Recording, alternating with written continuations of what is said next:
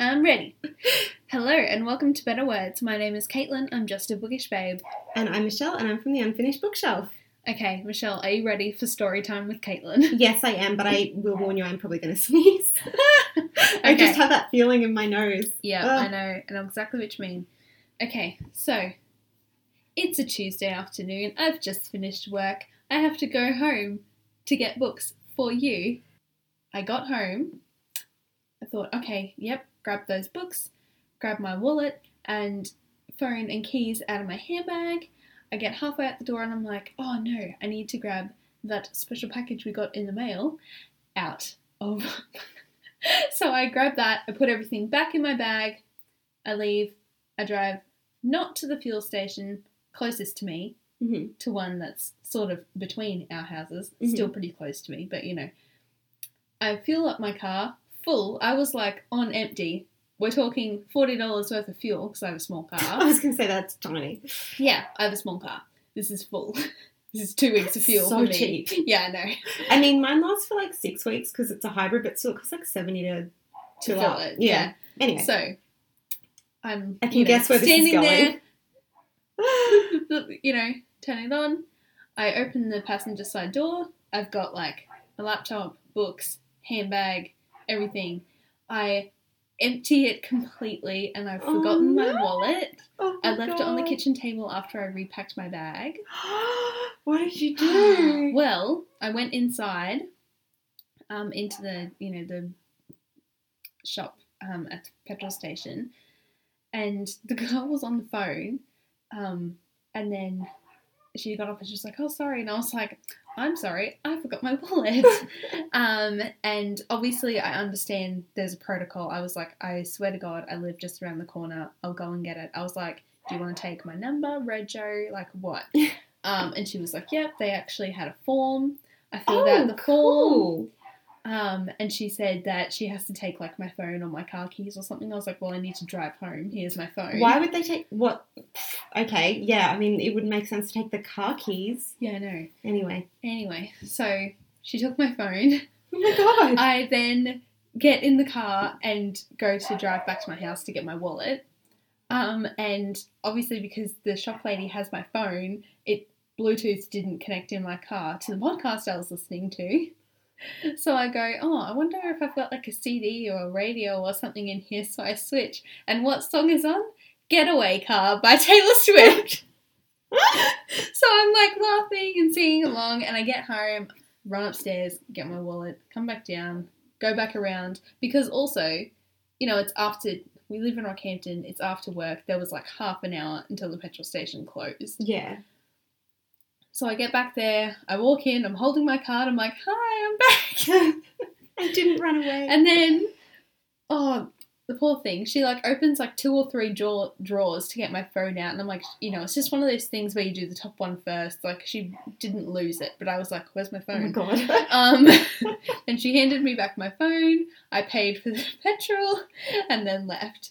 And the worst thing about that story is that is the second time that has happened to me in the past 4 months. What? Yeah, I also did the same thing at like the end of June at a different petrol station. Did they have a form for you to fill out? No, she just wrote my number, Rego, and full name. Oh my God. And email address, I think. Because if you don't go back and pay within 24 hours, it's a $150 fine plus whatever amount you owe them. Oh my gosh. But I was just like, amazing. I can't believe I've done this again. Like, I don't know how I forget my wallet. Like, it's also illegal to drive without your license. So, isn't it? I don't know. Maybe I not. think it is when you're. I think it is when you're a P plater. You are a P plater. Yeah. Yeah. On the tail end of it, but yeah. I don't know. I don't know, but anyway. It's not illegal to drive without shoes in Queensland. Really? Yeah, you can drive without shoes. Oh, I didn't know that. Which I do a lot of the time because if I've got thongs on or whatever, like, hello, you're not going to drive in thongs. Yeah, no, that's worse. Yeah, but it's not illegal here. Oh, that's funny. I didn't know that. Maybe it's because it's Queensland and, we're all bogans and stuff. Probably. I wish I could say that that's, like, not something I would ever do, but it's totally... Have you done that before? I've not done that. An example of my current mental state, the other day I nearly had a breakdown, like literally was having a breakdown because I couldn't find my notebook for uni. And then on the tail end of that, I was like, right, well, now I've got to get ready for work and I've just got no time. I'll just have a really quick shower. Don't have any time to wash my hair. What do? Take my hair out, don't even realise that, like, I'm turning around, started to tilt my head back and got it all wet. And then I was like, shit, I wasn't meant to do this. Shit, and then I've got to get ready. I've got to get ready for work and I've got 15 minutes to dry my hair. And I was just like, why would you? And I was like literally in the shower just being like, why would you do this? Yeah. Like it was just one of those days. So I think it's funny really if you're like is. slightly stressed, you forget that stuff. You do, and it's the shower thing especially is autopilot. You remember my story from after Beef Week, right? Where I was crying, like laughing hysterically, and no one probably even understood the story when I told it on the podcast. Yeah, I think so. I shampooed my hair. You shampooed your hair, yeah. And then when I went to get conditioner, I did shampoo again, so then I just shampooed it again.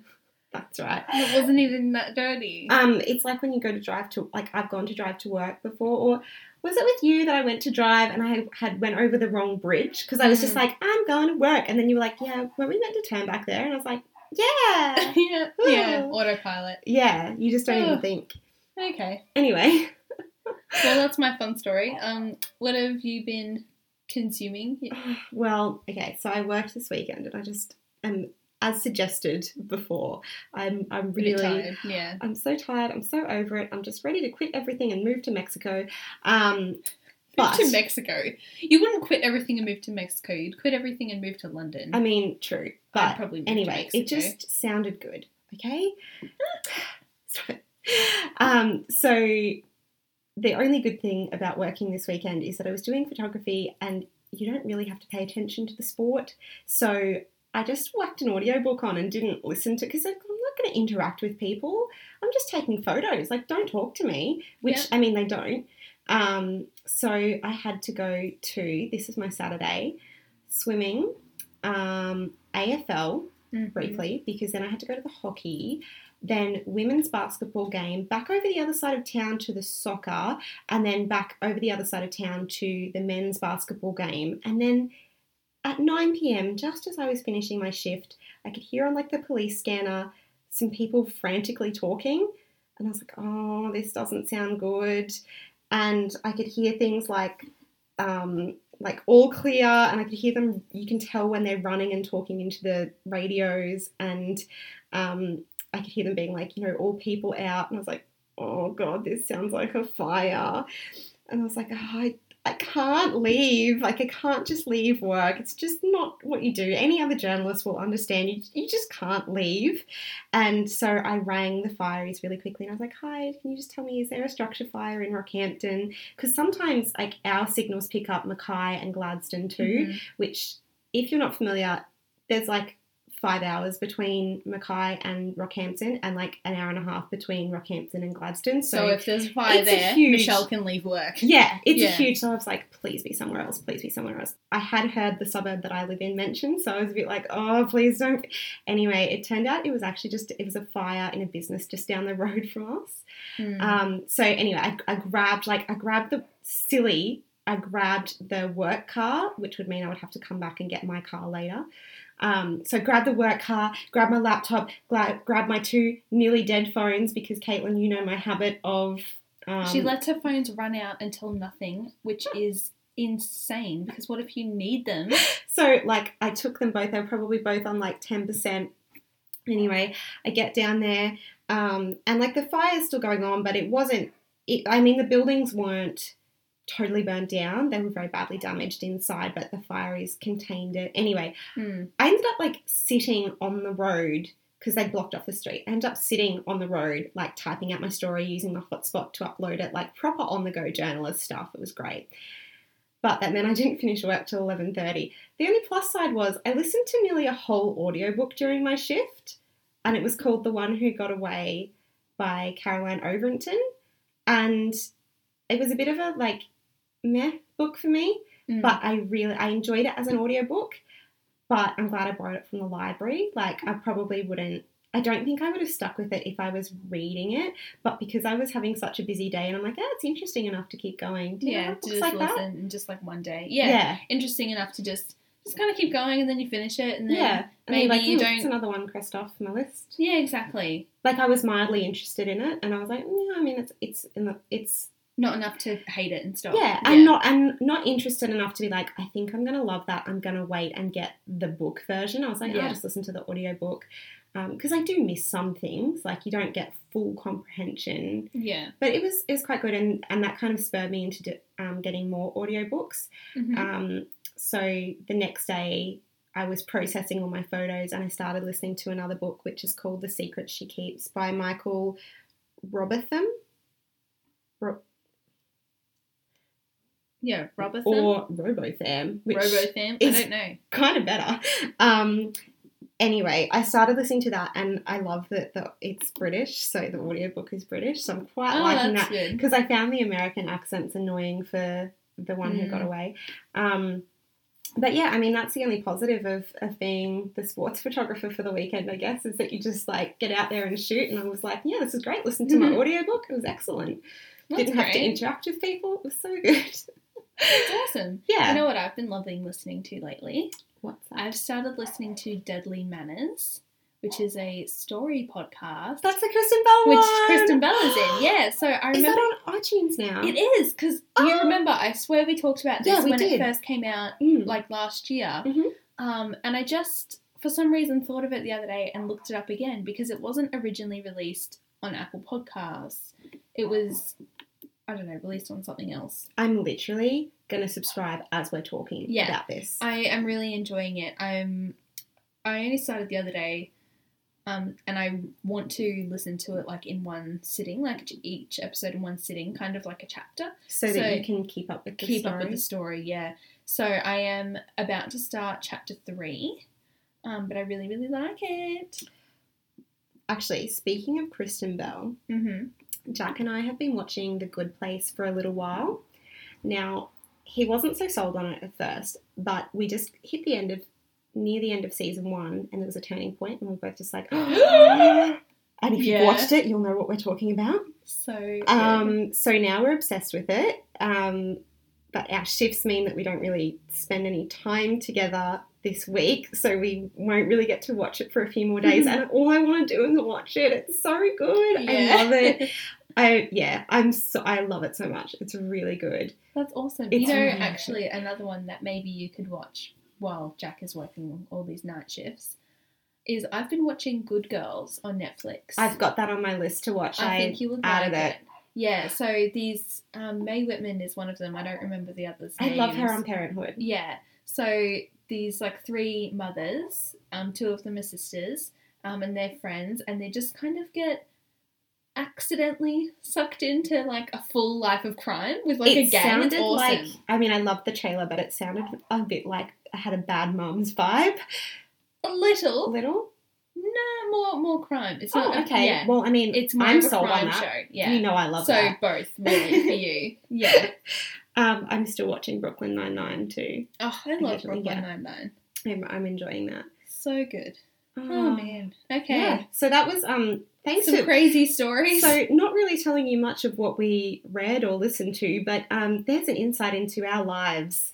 Yeah, and you know what? A book we've both recently finished reading is by the author that we're about to interview. So, and actually the stories we've just told probably work in really well with the interview you're about to listen to. I didn't actually think of that either. So I hope you really enjoyed this episode. We really enjoyed talking to Nikki and really enjoyed reading her book. We have had a couple of technical issues, so I do apologise if at times she or we are a little bit quiet, or maybe there's a little bit of crackling. I've edited it as best as I can. You have no idea what we've been through. We've had so many technical issues the past week.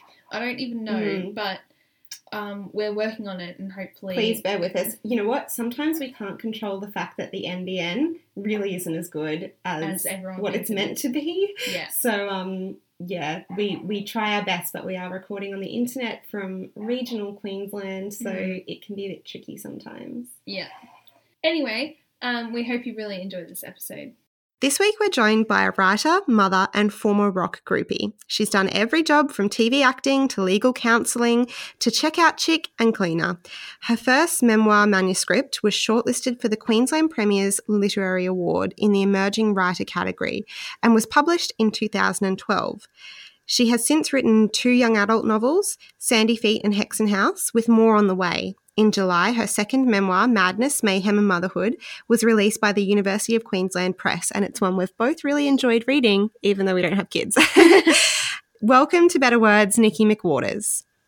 Thank you very much. It's lovely to be talking to you.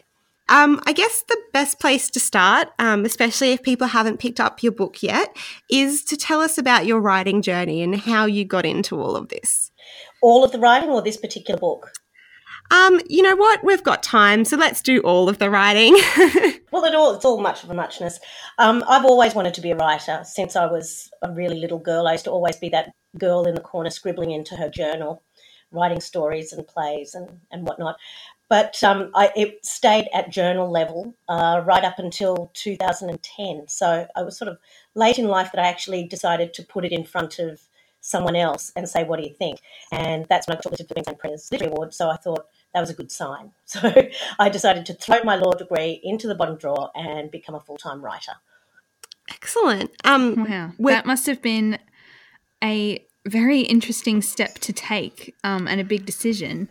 It was. It was one that most of my family didn't particularly endorse because, you know, a law degree, I had actually worked very hard for that. But at the same time, my heart wasn't in it and I had no passion for it. And I got to a place in my life, having been through depression and various other not so great journeys, that I decided life is too short to not spend my time doing what I love. Absolutely. And so I decided to be a writer, and if I didn't ever make any money out of it, I didn't really care. My husband didn't look at it the same way, but he's supporting me well and he's my greatest fan, so that's great. Oh, I totally agree. Like, you need to follow your passions, and hopefully so enough money to live on anyway comes out of it. Well, that's what I'm not wanting to be J.K. Rowling. I lie. I am so. But really, you know, I do it because I love it. Yeah, I mean, that's the best way to go into anything, I think. Definitely. Yeah. So winning that award, it, like you said, kind of a bit of a confirmation that you were doing the right thing. But like, I know a lot of writers, especially before they get a book published, are, you know, quite doubting of themselves and their abilities. Did it help with that at all? Momentarily. And I think that's the thing. I was talking to another writer the other day, and you spend most of your time living with self-doubt. You really do, because it's quite an insular and isolated practice being a writer. So you're not constantly getting feedback or back pats, and it's so personal. You're pouring your heart and soul onto the page. So you feel quite vulnerable about it.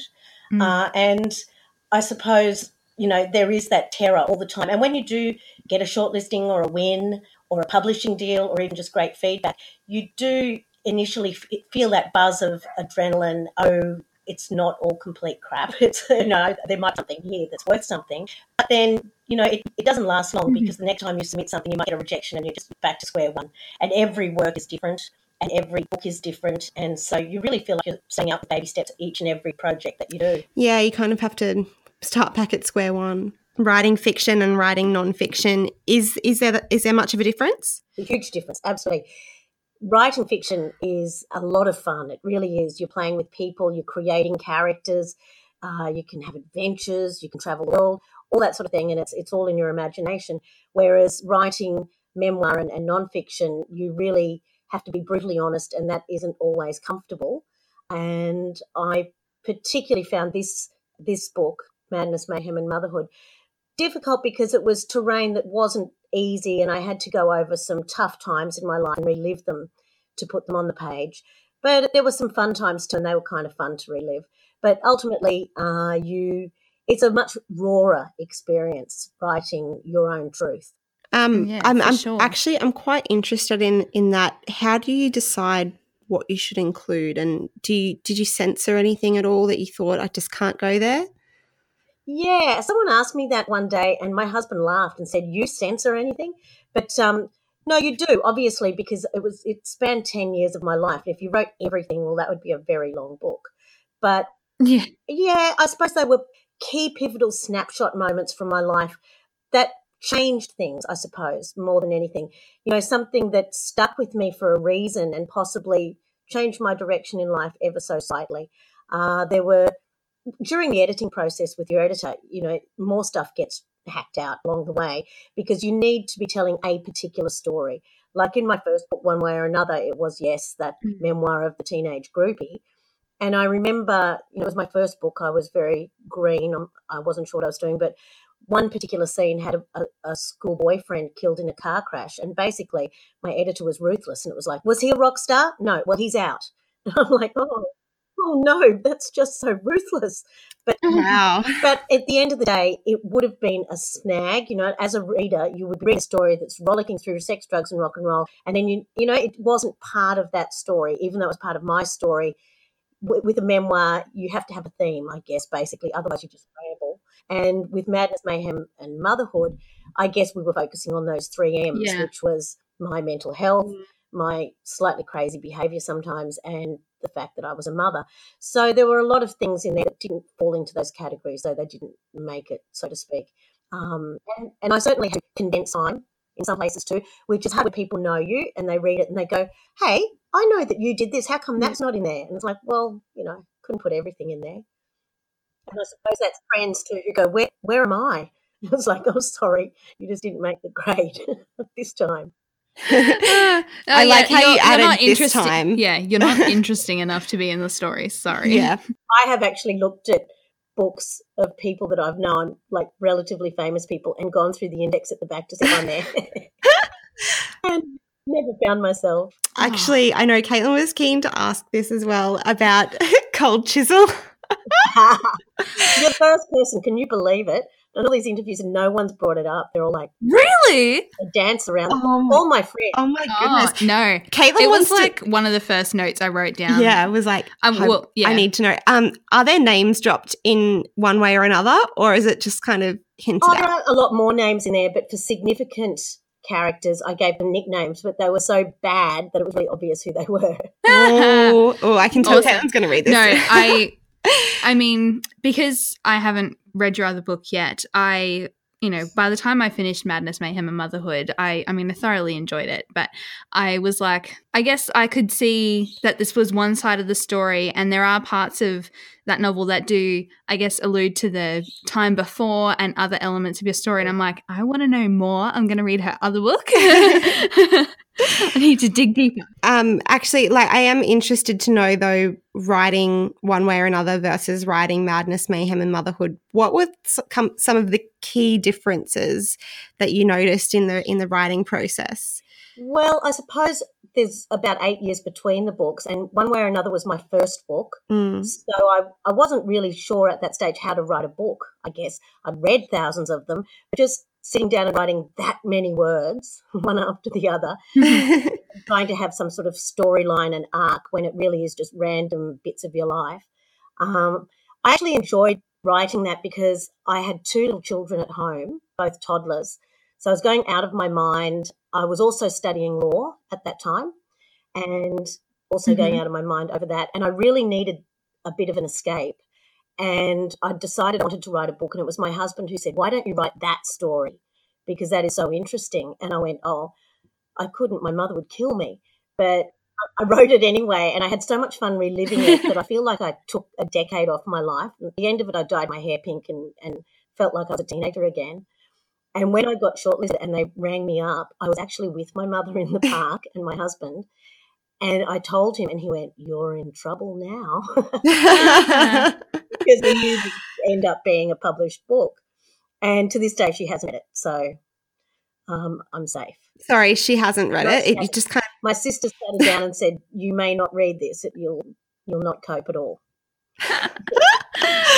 Or has she read Madness, Mayhem, and Motherhood? Probably not at this stage, because I don't think my family likes reading my memoirs, to be honest, because I'm a bit of an oversharer and they're not. And I think they're a bit like, oh my God, she's gone and aired all this dirty laundry again. they're very private people, so they just sort of they read the fiction, and that's easier for them. I do Yeah. go out of my way to be very kind and generous with all the people that I talk about in my books, because it is really hard to talk about real people when you write a book who are private people. So the only person I really give a hard time in my memoirs is myself. Yeah, well, I guess you have your permission for that, don't you? That's right. I can't sue myself. Yeah. And if I did, I've got a law degree, so I could. You could, if you wanted to. We asked Carly Findlay this when we had her on, and she was in the process of writing her first drafts and stuff for her memoir, Say Hello. Did you approach anyone and say, hey, like, I'm going to include you in my book. Do you want to read it? Or do you just kind of wait and see what happens? How do you deal with that? Did you have anyone who specifically said, don't write about me? You know what? They're not allowed to. You can't say, don't write about me. You can say, don't write some particular private thing about me. But it's a case of if you know a writer, that's luck. You may be in their book, but you just have to be nice to them and hope they say nice things. But, I can't say this is my memoir and leave out the fact that I've got parents and brothers and sisters, but I just don't have to talk about them, so to speak, you know what I mean? But in the first book, the only person I ran it by was, now I can't say it because he told me to take his surname out and I did, so that's really silly. But he was related to a fairly famous rock star, let's just say that. But because I've used the pseudonyms and ultimately everyone basically knew who they were, and I've spoken to some of the people who were characters in the book since then, and they just thought it was funny, really. But I think they wouldn't have thought it was funny if I'd said their actual name. But in Madness, no. I suppose I could ring up Hot Chisel and invite him out for coffee, couldn't I? I was just going to ask, have you told Hot Chisel? I don't think my husband would like me doing that somehow. I wonder if he'll ever read it, or his wife. That'll be pretty funny. Yeah, that is funny. I want to know now. Yeah, I could tell you, but then I'd have to kill you. So. Oh gosh. I really am liking the way that you. Obviously, we're discussing your memoirs and we're talking about whether or not real people like it or whatever, but that you keep referring to them as characters, because I did really feel like while I was reading it, I kept having to remind myself that this was a memoir and that, these are real stories and real people, because it reads so beautifully like fiction. That's good. I know this sounds a little, I don't know, not really. I do have quite a photographic memory. So I do actually remember exact conversations and things like that I've had with people, which is a good thing for a writer, but not necessarily good for them. But I'm actually still friends with a lot of the people who were in Madness, Mayhem and Motherhood. And when I had my launch recently, I actually had a couple of those old friends there. So that was really beautiful. And I've also got many, many journals from those times. So that helped to paint the picture, I think, with more colour and more vitality, rather than relying just on memory where you may have lost some of those details. I had a lot of it with my journals and, as I said, friends who are still there. And they read early copies and said, I remember it slightly differently, but that's because everyone remembers the same things differently. It not necessarily, one's not right and one's not wrong. We just looked at things through different eyes. So it's interesting because they might write a memoir and include me in it one day and it might sound really different, but you don't know. And I suppose my children too, who lived through that time with me, would perhaps remember all of those years very differently as well. Have they read the book? My eldest has read it, and he actually put something up the other day on Instagram and said how proud he was of me, which really meant so much to me. Oh, that's beautiful. Yeah, and he read One Way or Another too, which I wasn't sure whether he should, but he said, I'm so proud of you. So that's pretty good. I've got a 14-year-old daughter who wants to read One Way or Another, and I said no. How old do I have to be? And I went, about 30. I love that. Got to wait a bit longer, honey. Yeah, exactly. Well, she's 14, and it's the story of me running amok as a teenager, so I don't think I wanted to read it now, or she'll be like, you did it, so I should be allowed to do it. Yeah, you don't need the ammunition. Yeah, I mean... No, I don't even have a copy in the house. That's probably a smart idea, because all teenage girls use that exact same excuse. Mm-hmm. Well, I know that you did this, Mum. Yeah. I'm really interested though, like, like you said before, this was a very different book to write, touched on a lot more difficult parts of your life. Why did you want to tell this story in particular, though? I think one of the reasons is I started writing it some years ago, and then my agent actually liked it. And then at the last minute, I said, you know what, don't give it to anyone. I don't want this to become a book. It's too personal. But then I started writing for a few publications and seeing things that went on in the media, cutting down welfare for single mums and that sort of thing. It really made me quite angry. So I went out of my way to write. Oh, that dog is going crazy. Sorry. That's okay. I went out of my way to write pieces to try and, shine a light on the plight that single mums have and try and lift the awareness that they're not sitting around drinking cask wine, unless they are sometimes, but they're not sitting around not trying to get work and just angling to try and get some new daddy. I mean, there's that horrible scummy mummy image that so many people have, and it's so unfair. And I wanted to write a book that would speak to women who were perhaps going through similar sort of situations, because there are over 1 million single mums in Australia. So it's not some isolated, weird minority problem. It is a reality for many women and many, many children.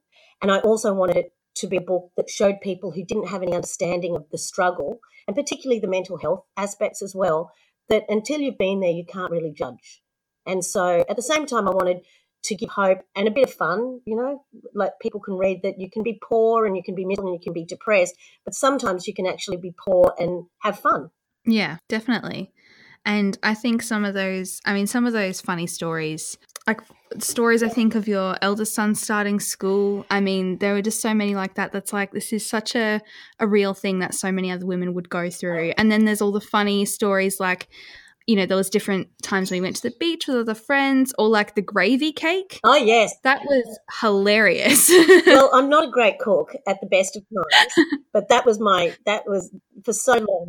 That's like the worst of the worst. That was the worst of the worst. And yeah, well, Grey Fox packet really does look like a cocoa packet. Like they're both orange.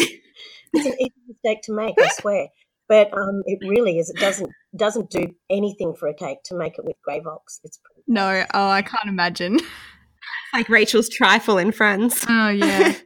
I once poured almost a whole jar of oregano into spaghetti sauce when I was in year 11 home ec. Oh, my God. So I've done similar sorts of things. Yeah. That could be a book in itself, my mistakes in the kitchen. But, one of the other ones was the McDonald's party. Oh, yes. I loved reading that because I actually had my 5th birthday at McDonald's. Yes. I mean, granted, it was in like 2000, but do you remember it? I do not remember it at all. We have a plate. We used to have like a plastic plate that like McDonald's gave me for my birthday. And like, I used to just think it was so cool. Even as I sort of grew up, I was like, yeah, I had a McDonald's party. So awesome. And reading that, I was like, I need to remember to ask my mum about this. Like, yes. Was it an absolute nightmare? She might not be able to speak of it. She might have had to have therapy. She might have blocked it out. I'm not sure. It's funny because my daughter now works at McDonald's, and I actually read her that chapter to say, be aware that when you have parties, it can be hell. And so yeah. She is warned. Good. I think that's a good lesson. I guess that's the thing though, like we're not mothers, but we obviously found a lot in your book that we could relate to. Were you considering that it would be a book for more than just mums, or were you like, oh, well, that's a happy side effect if other people like it too? Yeah, well, I think like Hexenhaus, my young adult book, I wrote that. I didn't even write that as a young adult book. I wrote that as a book for me, for anyone else to read it. So to label, categorise book, I don't like doing that because that limits its audience. And when I write a book, it's for anybody and everybody, except in some cases my children. But for sure, like it's a story of a person. It's really it's the story of a woman. The fact that she's got children is part of it. But, that book, I was only 26 when it started. I was so young. And I have to look back at that because I often read back and go, oh, why did you do that? That was a stupid thing to do. That was a stupid thing to do. And I go, I was 26 on my own with 2 little kids. And I felt like I was a rat in a maze. I didn't know what I was doing half the time. And so I have to cut myself some slack there. But ultimately, I've read memoirs of people who circumnavigated the globe, and it's like, I'm not a sailor, but I still find it interesting. So I think memoirs aren't specifically just for the people that can relate to the actual Mm-hmm. person doing the telling. It's it's just a story of a person who could be anyone you know, your sister, your mum, your best friend, whatever. Exactly. And I mean, that's the best thing. That's why, I mean, most people, I know I do, like really enjoy reading memoirs and just learning about other people and other people's experiences. And, yes, sometimes they are people we already admire, like your celebrity comedians and that sort, or sports stars or whoever. And sometimes you just happen to read one and it's just a story of a really fantastic woman. I think she's talking about you, Nikki. Yes, I am. What a fantastic woman. Oh, that's so sweet. We'd love to talk a little bit about your fiction writing as well. So you mentioned Hexenhaus there. Tell us a little bit about that, because I know that world is expanding a little bit as well with your next few books. Yeah, that's right. Hexenhaus, the book that I always wanted to write since I was a teenager, because I was obsessed with witches. And the whole witch hunt era fascinated me. And I thought, one day I'm going to write a book about that. And so I did.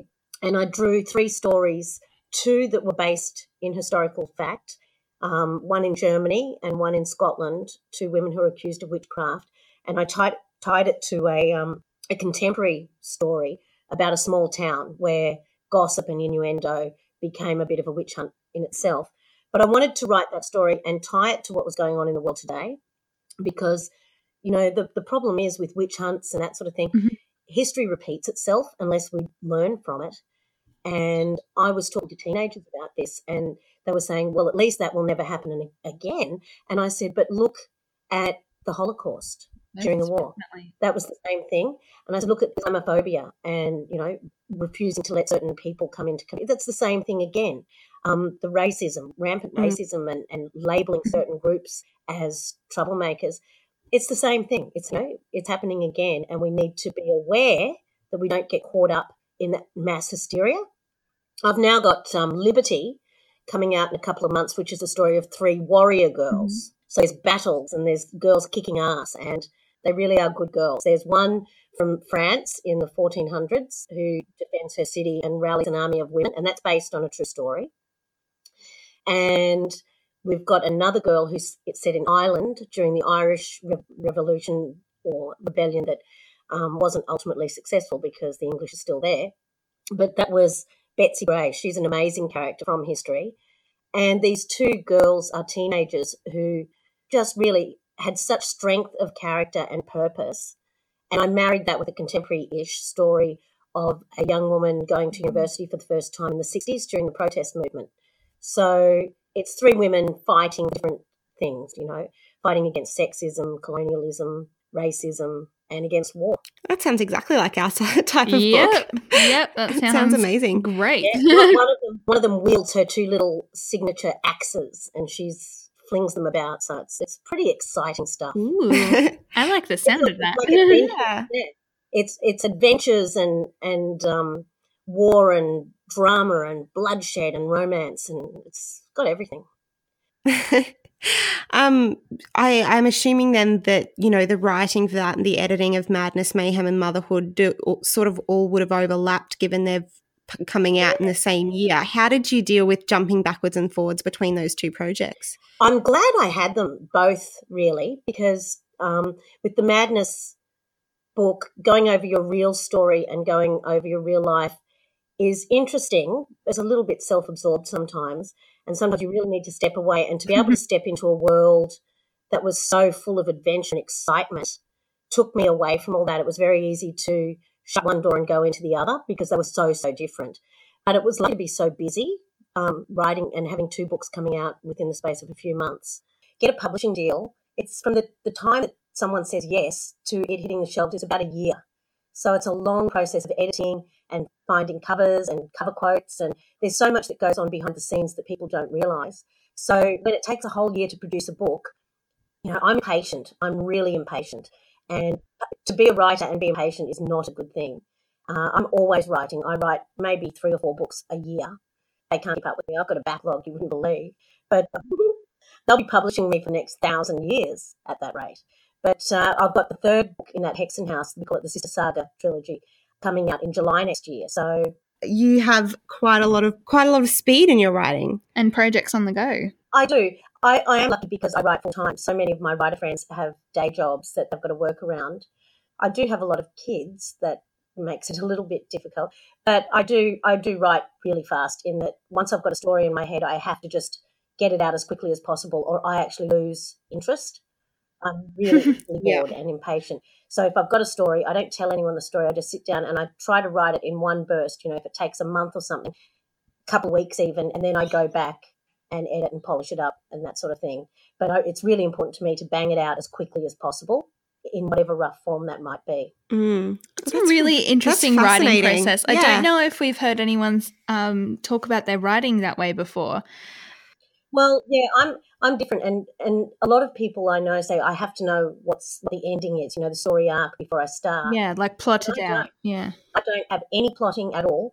I have a title. I always get the title first, and then I have in my fiction key characters. I get the key characters. I sit down and I just let them tell the story. And I know it sounds weird, but so often I'll be writing and just go, "Oh my God, I can't believe that just happened. That's so amazing." It's as much a surprise to me as it comes out on the page as it is to a reader who's reading it for the first time. Wow, I love that. That's amazing. You obviously have a real knack for it and a real talent because not many people can do that. Well, I do write many books that just end up in because I well, I know. Perfect, and I love crime thrillers, and I did the law degree, so I thought I might use that and write a crime thriller. And then I did, but then I got 3/4 of the way through and I realised I had no idea who did it, and none of the leads tied up. And I just thought, I'm just floating off into the ether now. It makes no sense whatsoever. So I had to get rid of that. So I think for a crime thriller, you really do have to have a bit of a plot and some idea where it's going. Maybe another try. It sounds like, though, you sound like I'm fascinated by historical fiction. Did you do a lot of research to kind of I did it as I wrote it. Oh, wonderful. Yeah. I found the characters and I went, okay, let's start putting some skin on them and start writing them. And then I'll do things like she is wearing, and then I'd go zip to the internet and have a look at what they would be wearing back then. You know, and so every sentence I would go and look up what had to be done. Yeah. Wow. I couldn't even ever write like essays that way in high school. Yeah. Like I would research for 2 weeks and then write the whole thing the night before. Yeah, I think I used to do that at high school too. But this just seems to work for me because if I do all the research, I think I'll get bogged down in the research and I'll forget that I'm writing a book and I'll never get back to it. Well, like you said, you kind of lose interest in the project then and you don't get to fully get all the research, I'd know everything and then I'd lose the impetus to write the book, I guess. So I'm doing the third book now and we're starting off with a Viking girl. And so I'm zipping back and forth, writing, learning everything about Vikings because I'm one of those weird people who never watched the Vikings show on TV. And I don't even watch, I never have the Game of Thrones. Is that like a terrible crime? No. I've never watched it either. I didn't watch it until like last year. The 6 seasons were already out by the time I started watching it. So, and I don't think I finished it. No, I don't watch TV at all. No, I'm too busy writing stories. I haven't got time to watch other people's stories. Yeah, I mean, like it sounds like you are very busy writing. Yes. So I don't blame you for not watching TV. Well, no, I'm actually talking to my agent about trying to get a third one, and I can't believe I'm even saying that because it is a raw process, and you really, you put yourself out there for all the slings and arrows. But I've just got the best title. It's called 50 Shades of Grandma. That's awesome. A memoir. Growing old but feeling like a teenager on the inside. Yeah. Are you actually a grandma now? I am, only just. Wow. Yeah, my eldest son had a little boy last year, so that was pretty exciting. That's amazing. Actually, for people who have, read the book or maybe are planning to after this, can you give us a little bit of like a where are they now for your children? I won't give too much away, but my eldest son, who you'd know, just in his own home and has a little boy. And it's lovely to know that whole struggle of poverty that I went through isn't some sort of wheel, cycle that you can't break free from, because he is the age that I was when I was flogging toilet paper for my dad, because I was so broke. So it's great to see them doing better than I was at their age, if you know what I mean. And my next son's a crazy artist. He was always the zany one in the book, and he stayed zany. He's super zany. And the little one, Harry, is living at home still in the basement under the back stairs like Harry Potter. Awesome. And I've said to him, he's 22, when might you think about moving out? And he said, never. Why would I? And I went, that's my boy. So, yeah, they're all doing very well. Oh, that's wonderful. That's wonderful. And congratulations on being a grandma now too. I always thought, hey, no hurry. You know, I've had all these children. I've got 5 children. I'm not in any hurry to be a grandma. But the second I knew about this, I was just beside myself. And I'm the really doty, crazy grandma. And I'm called Ninny. Oh, that's so cute. Oh, wonderful. So I think we've covered an amazing array of stuff today. I love it. Oh, thank you so much for joining us, Nikki. I apologise again for some of these technical issues that we've had. Nikki, where can people find you if they want to follow you online, and where can they find Madness, Mayhem and Motherhood? Well, I think Madness, Mayhem and Motherhood is, you'd say that, available in all good stores. But it's at Gimmicks and most of the independents, and, of course, on Booktopia and Book Depository, and just about any bookstore. Even if it doesn't stock, it can order it in. And you can reach me at nikkimcwaters@gmail.com or follow me at Nikki McWaters on Twitter. And I think on Instagram is Nikki McWaters Author. Wonderful. Caitlin, where can people find us? At Better Words Pod, betterwordspodcast.com. And I feel like there's a third thing I should say. Sign up for our newsletter on our website. Yeah, something like that. Okay. Yeah. Thank you so much, Nikki. And everybody else, we'll see you next week. Bye.